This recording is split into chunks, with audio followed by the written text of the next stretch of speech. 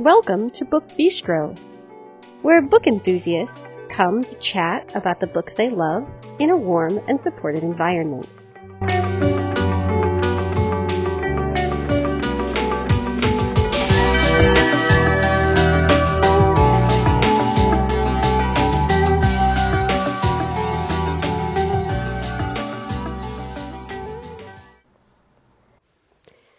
This episode is airing on Tuesday, June 14th, 2022. Hello everyone, it's Shannon here with you on a stormy summer evening here in Michigan.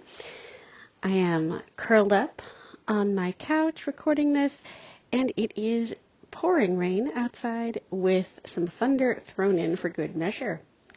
So, today, I am sharing an interview that is especially for my romance reading listeners.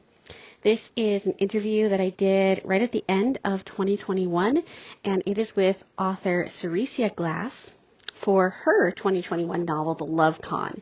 And this is an amazingly epic romance. It covers so many relevant and timely issues while providing you exactly the kind of fake relationship goodness so many of us love. So I hope you enjoy this interview and the book that we discuss. After that, of course, I will be back to chat with you about this week's new releases. So let's get started. You can find us on Twitter and on Facebook by searching Book Bistro Podcast. You can always post just on the Book Bistro timeline. Some of you have done that. I'm always so happy to see when you've published posts there. You can join our Facebook listener group where you can chat with us as well as with other podcast listeners. You can keep an eye on some of what we're reading. We usually update you each Wednesday with a look at our current reads.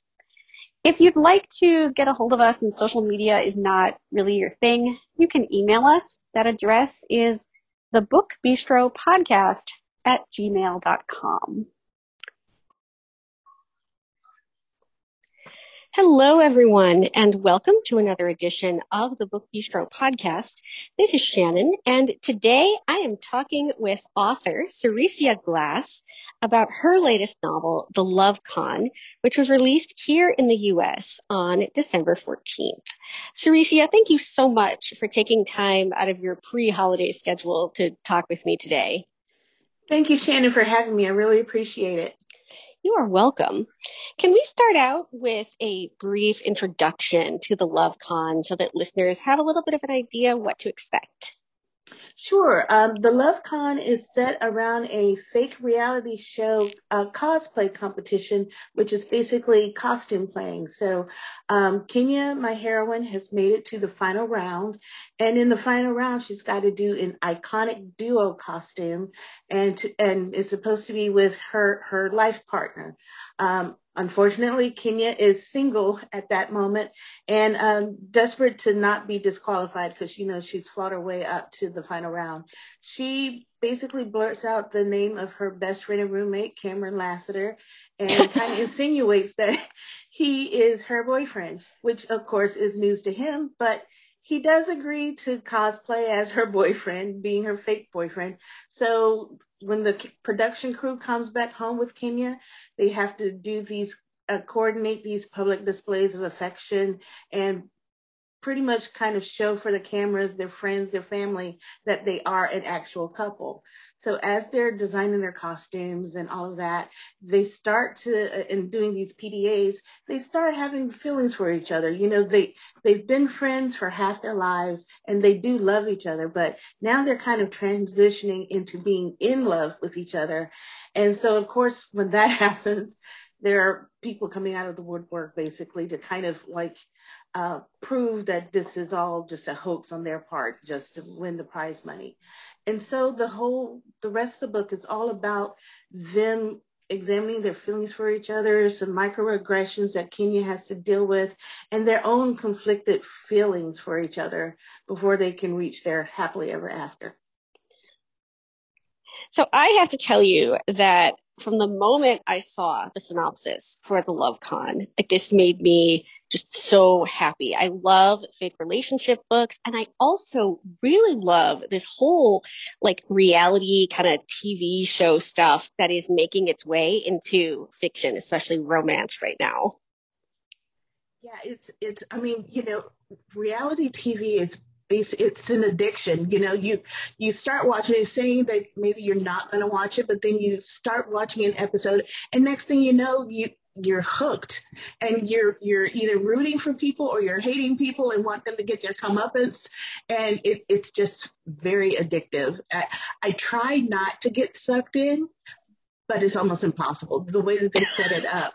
That you can't turn away. It's like a televised train wreck, where it's just you can't help but tune in each week to see what's going to happen to these people, especially the ones that you don't like, which of course, that they kind of manufacture it probably. But then again, it's Yeah. like these people's attitudes and you're just like, you want to reach through the TV or your phone and bitch slap some folks, but you still are just tuning in every week.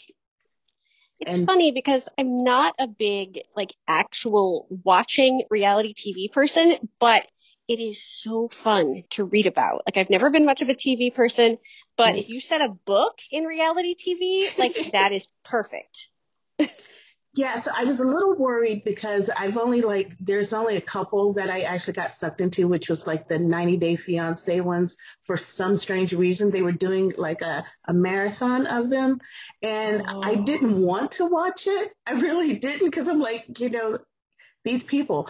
But I got sucked in, especially the international version where they were like going overseas to meet their spouses' families or whatever. So I was like, maybe I should try to do my hand at it. And they're also kind of different, but they do have like these kind of same setups. So I figured that I could probably get away with doing a reality show and just kind of create my own version of what it would be in my head, especially the production part of it. So I hope I did a good job on I that. have not seen one with cosplay before, so I think that is super cool. Yeah, thank you. It's just, I really love cosplay. I don't do it as often as I want to, especially going to DragonCon. That's my home convention here in Atlanta. And, just seeing people in costume and seeing them having fun playing these characters that they love, it's just really inspiring. And also seeing people knowing that a lot of them have created their own costumes from scratch. I'm just in awe of the ability to do that. I can't do that. I just source my pieces and put them together in some kind of form that, is kind of loosely based on a character that I like. But yeah, so the people who can actually make costumes and be good at it, I'm just in awe. So it's kind of an homage to those people um, who can create them and people who love to actually do cosplay and dress up in costumes and have a good time.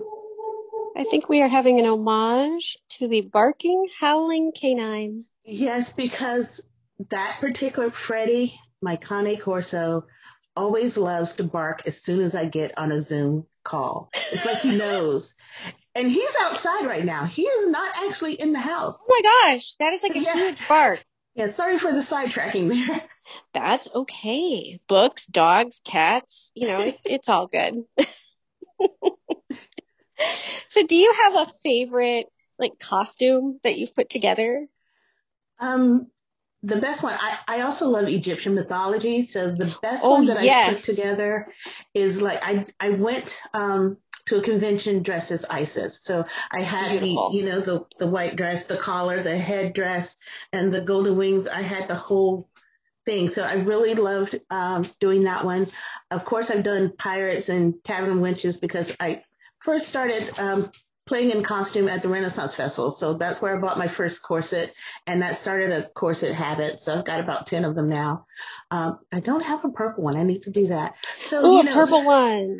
I really need to get myself a purple corset now and find a way to somewhere to wear it. So yeah, that's kind of how it all started. And I've done different incarnations of that.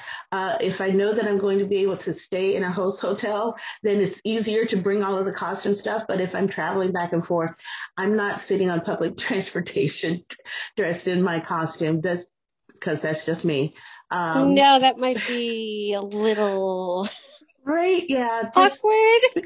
Right. If I was traveling with somebody else and we were on the train together going to the hotel, then that might be different. But yeah, since I live a good distance from downtown Atlanta, I take public transportation in instead of driving. So yeah, I'd rather not be in costume on on our public train system here. So maybe your next book can be like a Renaissance fair book.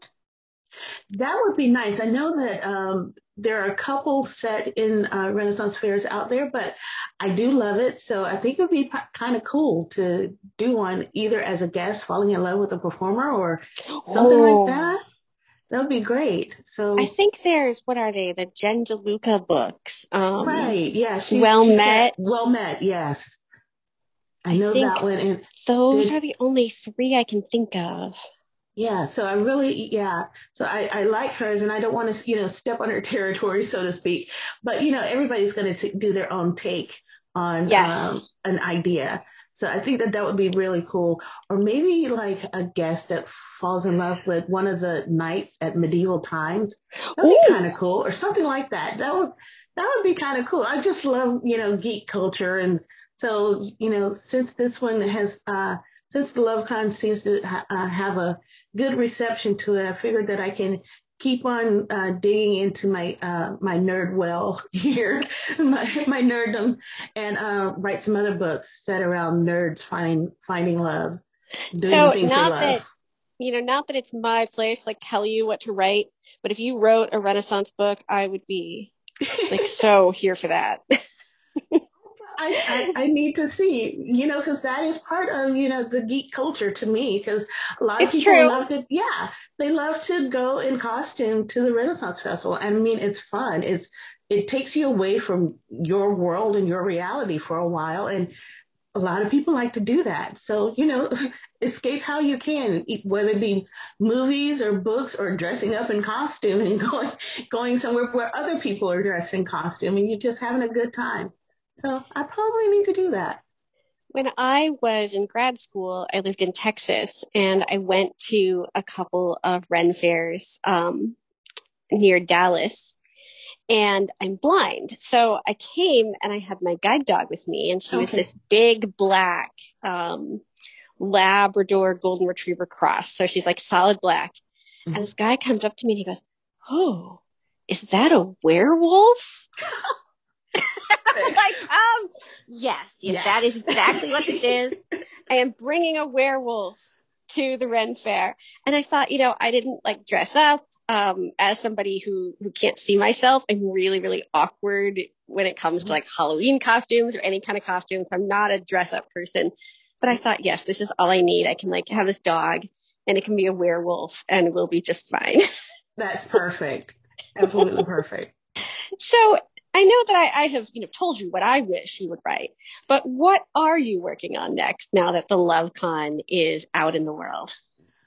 A black girl gamer, a female gamer, taking on some of Oh, the issues that female gamers in general and black female gamers in particular have to face in that environment. So while it's still going to be hopefully funny, it's still going to touch on some of those topics that they have to deal with. So kind of another rip from the headlines rom-com, rip from the beautiful. geek headlines. Yeah.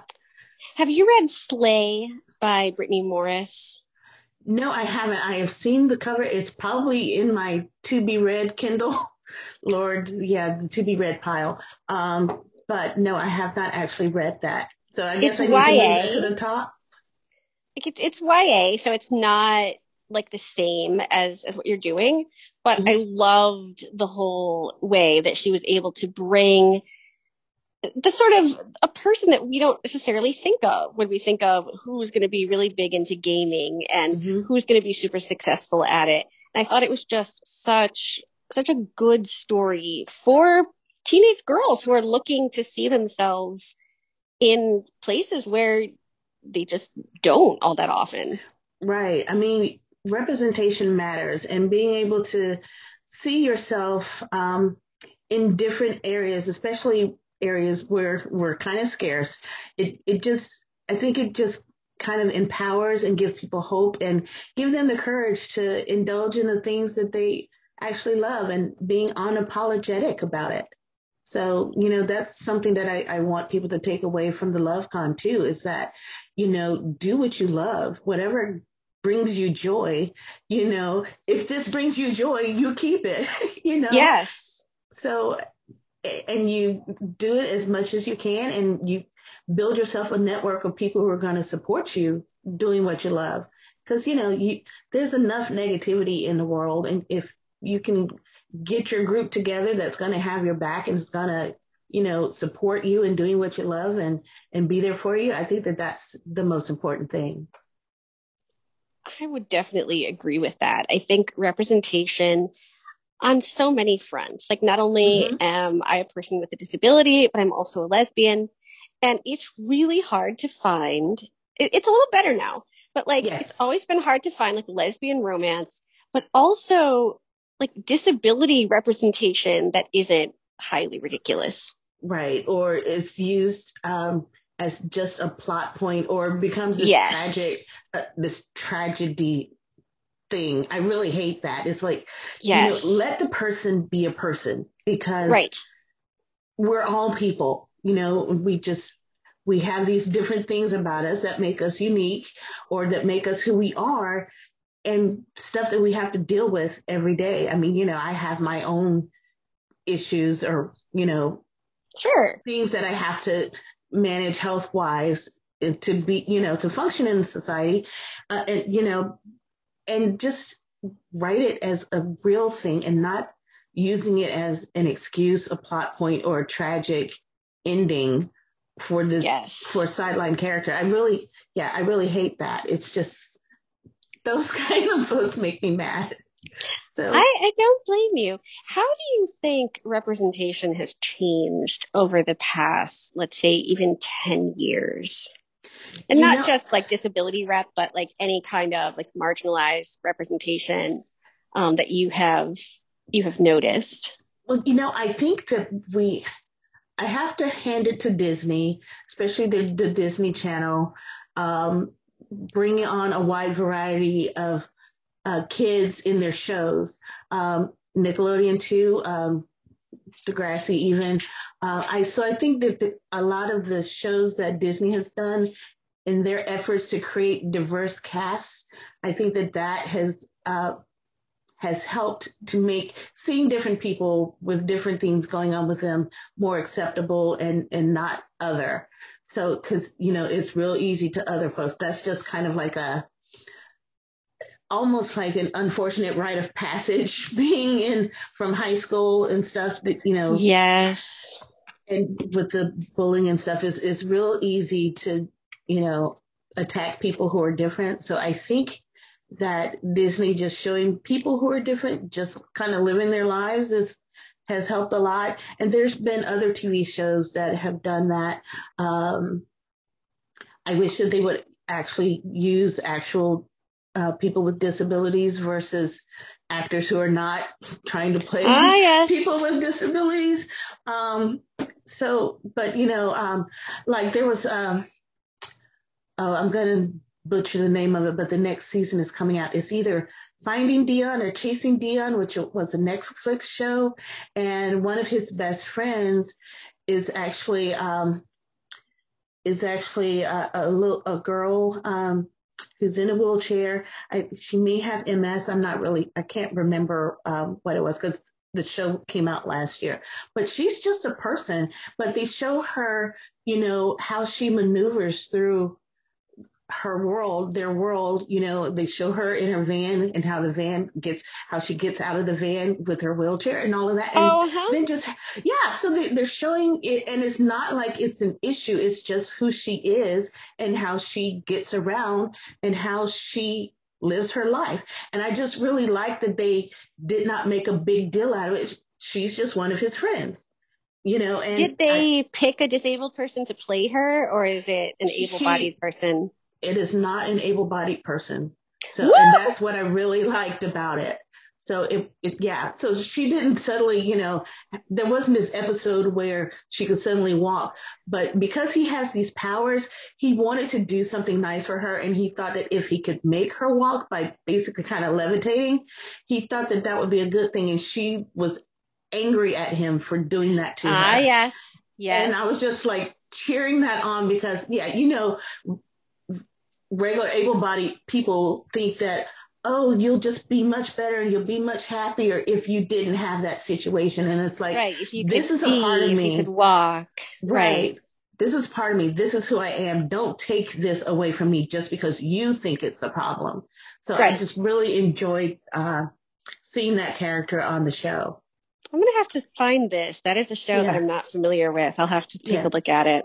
So season 2 is coming up pretty soon, and she actually is still in that. I saw a little clip, so she's in that. She's in the new season too. So I can't. Dion is his name, Dion, and it's on Netflix.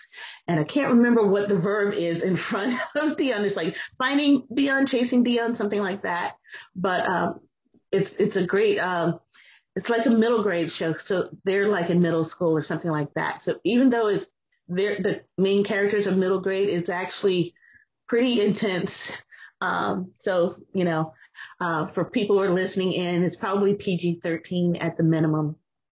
So just I be will aware of that. Google and see if I can find it. Google is my friend for these types of things. So what about representation in terms of books? Like, do you see representation of things that are important to you in books today, or do you still feel like we have a long way to go? I still think that it can use some improvement. I know that people are doing it. Olivia Dade, with her, Yes. with her books, I love seeing the positive fat rep because, I'm a fat Yes. chick and, I'm a fat black chick and yeah, seeing us in stories, living our lives and finding love. And it's not about, oh, I need to lose weight. Oh, I can't eat that cupcake. I don't want, I mean, the book's about the struggle. If you are a person who's struggling with your weight and having issues with it, they're okay. But I also think it's okay to be comfortable in the skin you're in and being the person that you are and not being ashamed of who you are or what you look like or, what you've got going on. So I Mm-hmm. really like um, that there are stories that are out there that are just showing these people living their lives and being happy with who they are. And, it's not something to be ashamed of. It's not a tragedy and it's not like you're never going to find love or, have a romance because of what you look like. So I really kudos to the authors who are out there writing stories about, different people, um, just kind of hanging out with their friends and being happy, unapologetically happy with themselves. Yes, I think Spoiler Alert was one of the best books I read in Yes. 2020. Mm-hmm. Laquette is another one. She's writing some for Harlequin where she's got Oh, plus size heroines and just judging by the covers, oh my God, they are so awesome. And I've read um, an Intimate Takeover, I think is the name of it, that recently came out from her. So that one is a great one.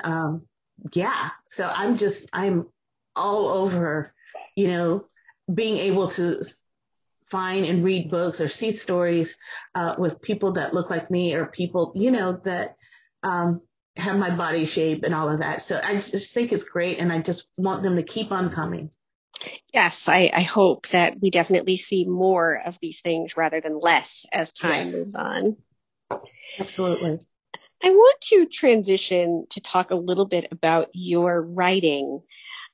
You have written other books aside from the Love Con, but they don't appear to be romance. Is that correct?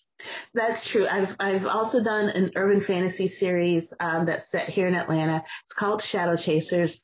The first book is Shadow Blade, I and saw that. I actually have it sitting here on my shelf. okay, yeah, that's. Oh well, thank you for having it on your shelf.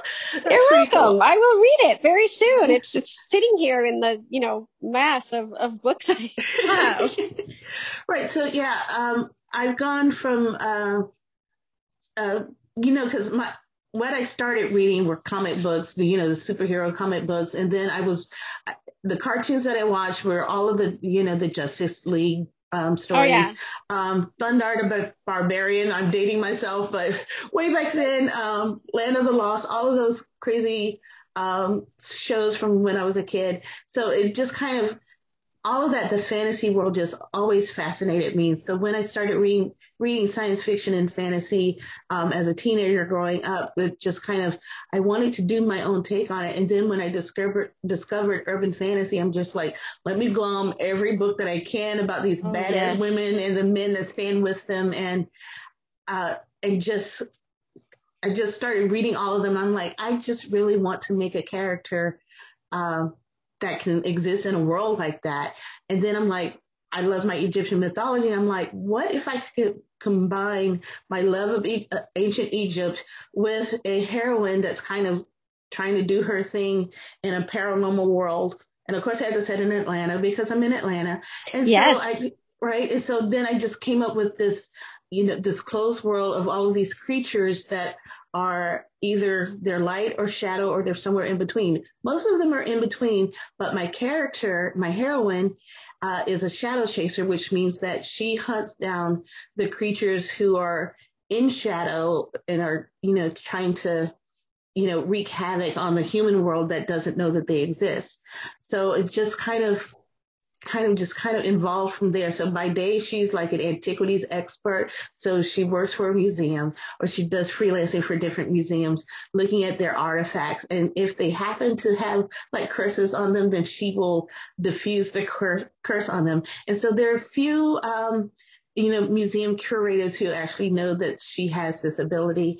So they will bring her things or let her know about things that they want her to examine or and so that's the kind of the opening of the first book. There's this ancient Egyptian dagger that's half sentient, and Ooh. so her one of her museum curator friends bring this blade to her, but unfortunately he gets killed because one of these shadow demons wants the blade for himself, and then she finds out that this curator friend of hers was actually her handler, because all of the shadow chasers have this human handler that kind of assigns them cases.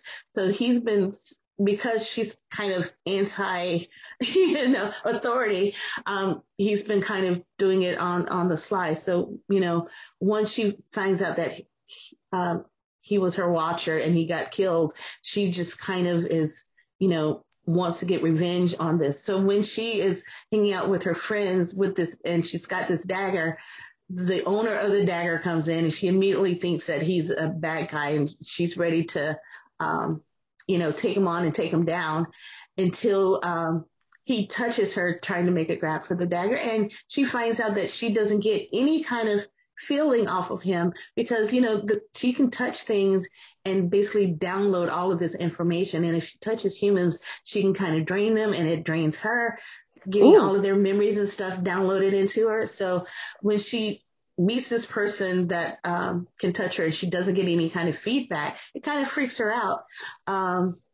So then she kind of learns his story and learns that, he's actually not a bad guy. He's the 4,000-year-old Nubian warrior who has Whoa. been, right, who was made immortal by ISIS because he's got to save a life for every life that he took when he went on this rampage after his village was decimated and his wife and children were killed. So, he just kind of got his army together and just was salting the earth and killing people in this whole quest for revenge. Of course, it wasn't going to bring his family back, but after he got his revenge and realized that he still felt awful, he kind of just went and hid in a cave for a while, and then ISIS came to him and said, now that you've done this evil, I need you to do this good. And before you can have your rest and go join your family, you've got to save a life for every life that you took. So now he's down to the last few, and it's not that he can just go save somebody. He has particular people that he has to save. And one of the last people that he has to save is Kira, because she's kind of slipping a little bit out of light into shadow. And so he's got to basically protect her and keep her from falling. And basically one of the ways you establish towards the end of the book, one of the ways that he has to save her potentially is by killing her if she gets too infected with shadow. So it kind of sets up this he loves her, and wants to be with her, but at the same time he knows that there may come a time when he's going to have to protect her by something he killing doesn't want her. to do. Yeah, and it's Yeah. something that he doesn't want to do. So that's kind of how the story progresses. Unfortunately, it's only 3 books long, but I do want to get back into that world and write more books about Kira and Kafar and their metaphysical urban fantasy lives. Oh, urban So hopefully I'll get fantasy to. is so, so excellent. I feel like we had this big burst around like, Yes. I don't know, like the mid 2000s. Right. There was just like this plethora of urban fantasy. And then I feel like a lot of it has kind of like dwindled. But Right. I'm So always really happy when I see more of it. absolutely. Yeah. So it's kind of like down to like 3 or 4 of the big name people who have these huge followings who are able to continue on their stories. And I'm going to butcher names again. Patricia Briggs, I got to sit next to her at a Oh, Dragon Con Mercy panel this year. Thompson. Yes, love her books, love them all. So Alona Andrews, she did her series has ended. I think, Well, her Kate yes, Daniels has ended, but then yes, she has this, Hidden she's her, Legacy. right. Um, so yeah, and then she had the Border books, and yeah, can't remember Oh, The what the series Edge. name. The Edge. Thank you. It's like Border Edge. Yeah. Sorry, it was close. So yeah, I enjoyed those books too. So Jim Butcher, of course, has his books. So so they're keeping it alive. So hopefully, I think that people can still make entry into that genre and still produce good books. So I hope that people will continue writing them, because I know, readers read more than one book at a time, more than one book a month. So I think there's room for everybody and their stories. I don't think that other writers are competition, just because I know I have piles of books that I want to read. Oh, Lots of people have yes. piles, electronic piles or physical piles of books that they want to read. So there's room for everybody, I think. So, if it's something that you want to write and it's something that you love, go for it. And, with self-publishing being so big and so lucrative for a lot of people, there's really no excuse for you not to be able to get your work out there if you want One it out of there. the most amazing hidden urban fantasy gems that I have found over the past couple of years is the Alice Worth series by Lisa Edmonds. Okay, I haven't heard of that one. Oh, see, that's why it's like See? it's so underrated and wonderful. It's like one of these series that I don't hear people talking about. There's like a few people, you'll ask something, they're like, "Oh yeah, Alice Worth." I'm like, "Wow, like someone actually knows." It's a darker, kind of grittier urban fantasy. It's about a Okay. mage PI who is on the run from some things in her past, and she starts out at this sort of loner. She has a lot of reasons not to trust people. She goes through this amazing character growth. There's huge amounts of found family. I just love it so much. Oh, I think the cool. last book, which is number 8, I think just came out. And it is Okay. amazing. And I keep hoping that if more people, get into it and if her sales go up, like maybe she'll keep writing Great. because she I is amazing. Yeah, and Nancy Northcott did kind of a similar kind of thing. Well, he wasn't a PI, but it's this group of mages. It's the Sentinel series, Oh, and yes, I've they're kind seen of, these. yes. So I really enjoyed those books. And just basically she had this secret society of mages hidden, down near the Okefenokee swamp. And I'm just like, it's just pretty Yeah. great how they have this whole world, and sometimes they foray out, and then they have this enclave of with all of these shenanigans and Game of Thrones like intrigue and stuff going on with the High Council, and it's just really great. And then oh, she's gonna kick me. I can't remember what evil, the big bad in those stories are, but there are some that they have to fight, and and they can infect you, and it's just like this. It's just this really kind of adventure-y magic kind of world, and I just really enjoy it. And then It's like they're normal all people, the but then they things have we all this love magic about stuff urban going on. fantasy. Exactly. So that's another great Yes. series that I like. There's just so much out there, and I'm so glad that people are continuing to write these things and to keep expanding the genre, bringing in new mythologies, like new takes on things like vampires and shapeshifters. Yes. It's a wonderful thing. So yeah, I've got a back closet book, a series about this quirky little town where everybody is some kind of paranormal, and the town historian is a vampire um, from Haiti. And she Oh, helped with she helped with overthrowing the French government in Haiti, because, she was a vampire. So she was able to help. But as soon as they got their independence, they kicked her out because they didn't want her kind. well, Um, that's not nice. right. So she's kind of disgruntled about that, and wanting to withdraw from, the human world because, screw you guys. And so Yeah. she ends up in this fictional town that in the North Georgia mountains is kind of um, modeled after the Tallulah Gorge portion with with the remote mountain, the waterfall. So I got to figure out the name of the town. I was going to say Mystic Springs, but that's probably been used before. But so there's this paranormal town, and it's almost like a sundown town for humans. So after sundown, Oh, all of the paranormal creatures come out.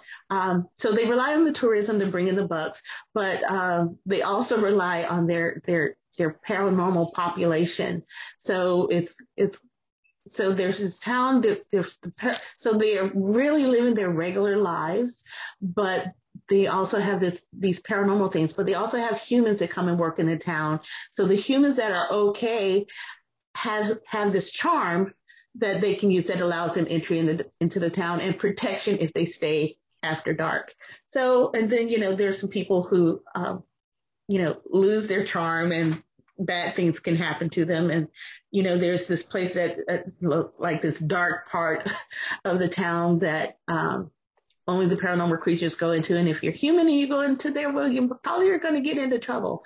So it's such a back burner story because, oh. I'm doing these contemporaries right now, but I really want to write that town.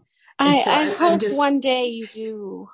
Yes, I'm just doing a story Bible right now and just populating with the different creatures and how the government works. And they have this, rapid response team when the paranormal creatures kind of get out of hand. So right now I'm just having fun, just populating the world in a story Bible. So hopefully one day I will have enough bandwidth where I can venture back into that because I want it to be kind of funny but also gritty. So we'll see Yes. if I can do that. Well, if you ever do that, I will definitely be pre-ordering it because it sounds so incredible. Awesome, thank you. Well, I want to thank you for taking time out of your schedule to chat with me today and to let listeners know a little bit about you and the stuff that you read, the stuff that you write, and just basically your outlook on the world. I have really enjoyed getting to know a bit about you. Well, thank you again for having me. This has been a lot of fun.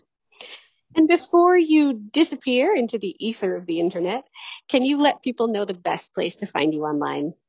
Sure. My website is www.ceresiaglass.com. I'm also on Twitter at Ceresia. My Facebook page is author Ceresia Glass, and I'm also on Instagram at Ceresia Glass. Perfect. And again, we started out, although we didn't discuss it very much, but we started out discussing The Love Con, which is Ceresia's latest book. It was released here in the U.S. on December 14th. All right. So new books. As always, I'm going to start out with some books that you've heard us talk about before on our most anticipated releases of June episode. I'm going to start with two books that Mika highlighted. One is Cold Silence. This is a cold justice novel by Tony Anderson. The numbering on this series is a little bit ambiguous, so I'm going to just go with a cold justice novel, and this is romantic suspense. We then have a contemporary romance. This is Thank You Next by Andy J. Christopher. I am super excited about Meg Mitchell Moore's Vacation Land, which is coming out this week. And Georgina has a couple of books that she's looking forward to this week. Hurricane Girl by Marcy Dermansky and Trouble with the Cursed by Kim Harrison. This is the 16th book in her Urban Fantasy Hollows series. So those are some books that you've heard us talk about before, but what about books we haven't previously mentioned? I'm going to talk about a couple of historical novels. First up is Belle Green. This is by Alexandra Lapierre. This is set in Gilded Age, New York. It is the fictionalized account of the life of Belle Green, who is the director of the Morgan Library and passed as white throughout her lifetime. So this is Belle Green, and it's by Alexandra Lapierre. We also have Valiant Ladies. This is by Melissa Gray. It is a young adult historical based on real events and real people. It is about vigilante justice, a group of girls who were thought of as kind of outcasts band together to stand up for what they believe in. This is Valiant Ladies by Melissa Gray. Now, moving on to some mysteries, we have the Tuesday Night Survivors Club. This is Survivors Book Club Mystery, Book 1 by Lynn Cahoon.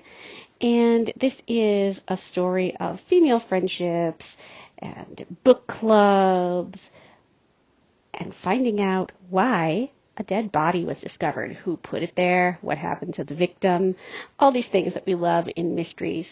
So this is the Tuesday Night Survivors Club, Survivors Book Club Mystery, Book 1 by Lynn Cahoon. We also have a new Julianne McLean mystery. This one is Beyond the Moonlit Sea.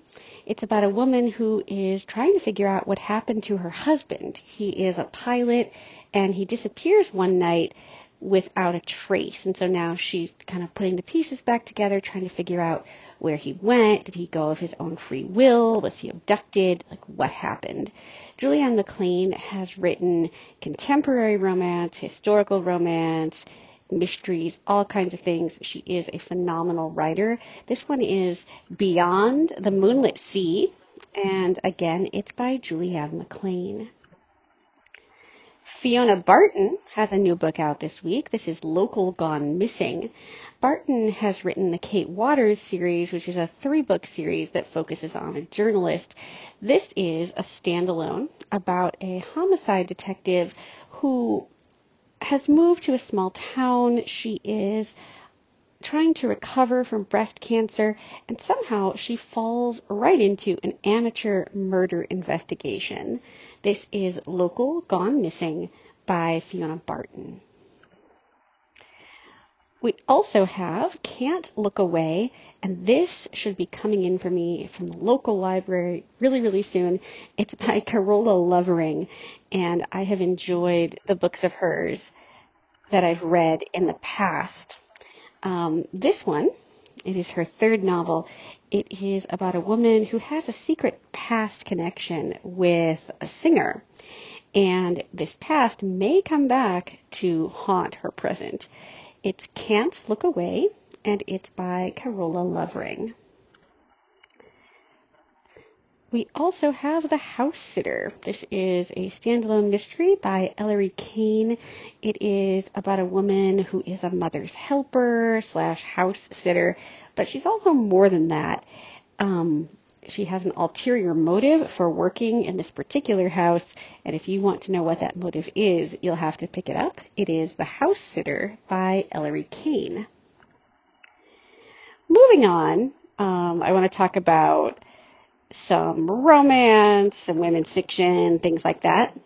I am starting out with City of Likes by Jenny Mollen. This is a novel of motherhood, female friendships, and the seductive power of social media. I think we all know how powerful social media is today and has been for the past few years, and I love when authors explore this in their books. So this is one that I'm definitely looking forward to. It's City of Likes by Jenny Mollen. Then we have The Beach Trap. This is by Allie Brady. It starts when two girls meet at summer camp and discover that they are half-sisters, kind of like The Parent Trap, only no twins. But then, 15 years later, their father has died, and they have a joint inheritance. They inherit a beach house, and so they kind of come together to try to figure out, like, can they make this work? Can they be sisters or have the secrets of their past kind of torn them apart forever? This is The Beach Trap, and it's by Allie Brady. We then have Jock Wanted. This is Rookie Rebels number 7 by Kate Meador. Stacy has read and really enjoyed a couple of Kate Meador's books. I know she has a series about firefighters. Her Rookie Rebels series is a sports romance series, I think about hockey players. So she is pretty well loved in contemporary romance circles.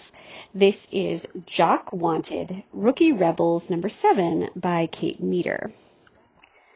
Linda Holmes.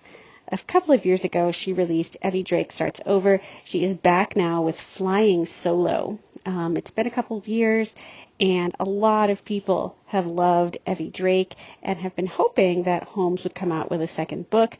So here she is, another kind of quirky women's fiction about a woman trying to put her life back together, figure out who she is love in the cards for her. This is Flying Solo, and it's by Linda Holmes. So what about some fantasy? Right? Because we need some fantasy. I'm going to start with City of Ruin. This is Ruin Lands, Book 1 by Lindsay Pogue. And I have loved some of Lindsay Pogue's post-apocalyptic books, a series that she wrote with Lindsay Fairley, as well as a series that she's written by herself. Sarah and Stacy also really like her books. Ruined Lands is a series of standalone fantasy fairy tale retelling. So this one is kind of a mixture between Jane Eyre and Beauty and the Beast. It's set in an underground city, or at least it starts in an underground city. I am really intrigued by this. It is a sister series to her Forgotten Lands, which begins with Dust and Shadow. It looks like, though, you can read this as a standalone if you have not read Forgotten Lands. So this is City of Ruined Lands, Book 1 by Lindsay Pogue. We also have Run Red, The Monster You Know, Book 1 by Nova Blake. This is about a woman who wants revenge on the supernatural being who killed her mother. Unfortunately, revenge is not always easy, and if you want to know more, you'll have to read this. I am always on the lookout for new urban fantasy, so this is one that I will be checking out as soon as I can. We also have Oleander. This is Poison Garden, Book 1 by Jennifer Alice Provost. This is about a woman who is trying to leave the supernatural world behind, but the supernatural world has other plans and doesn't want to let her go.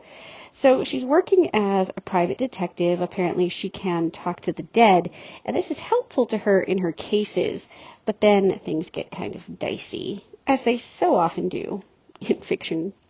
So this one is Oleander. It's Poison Garden, Book 1, and it's by Jennifer Alice Provost. If you love time travel, then this one might be up your alley. This is Breaking Time, and it's by Sasha Alspert. This one is supposed to be for fans of Outlander. It is a story of star-crossed lovers, and now this part isn't quite like Outlander, okay? Are you ready? Time-traveling assassins. I don't know if you're ready, but I'm ready. This is Breaking Time, and it's by Sasha Alspert. And lastly, I want to highlight The Blood Trader. This is The Prison Healer, Book 3 by Lynette Noni. The first book in this series came out, I think, in late 2020, and I've had this author on my radar ever since. This is young adult fantasy, dark young adult fantasy, with all of the things that you love in a book like this. Lots of intrigue, lots of romance, lots of strong world building. It's very twisty. The magic feels quite fresh and new. You know, you're not thinking like, oh, this is something I've read 80 times before. Let's get on with it. So if you're a fan of fantasy, I highly recommend you pick up this series, especially since the third book is out this week, and that is The Blood Trader, Prison Healer, Book 3 by Lynette Noni. And that is all I have for you on this stormy mid-June evening. I hope all of you are staying safe and well with lots of great books to keep you company.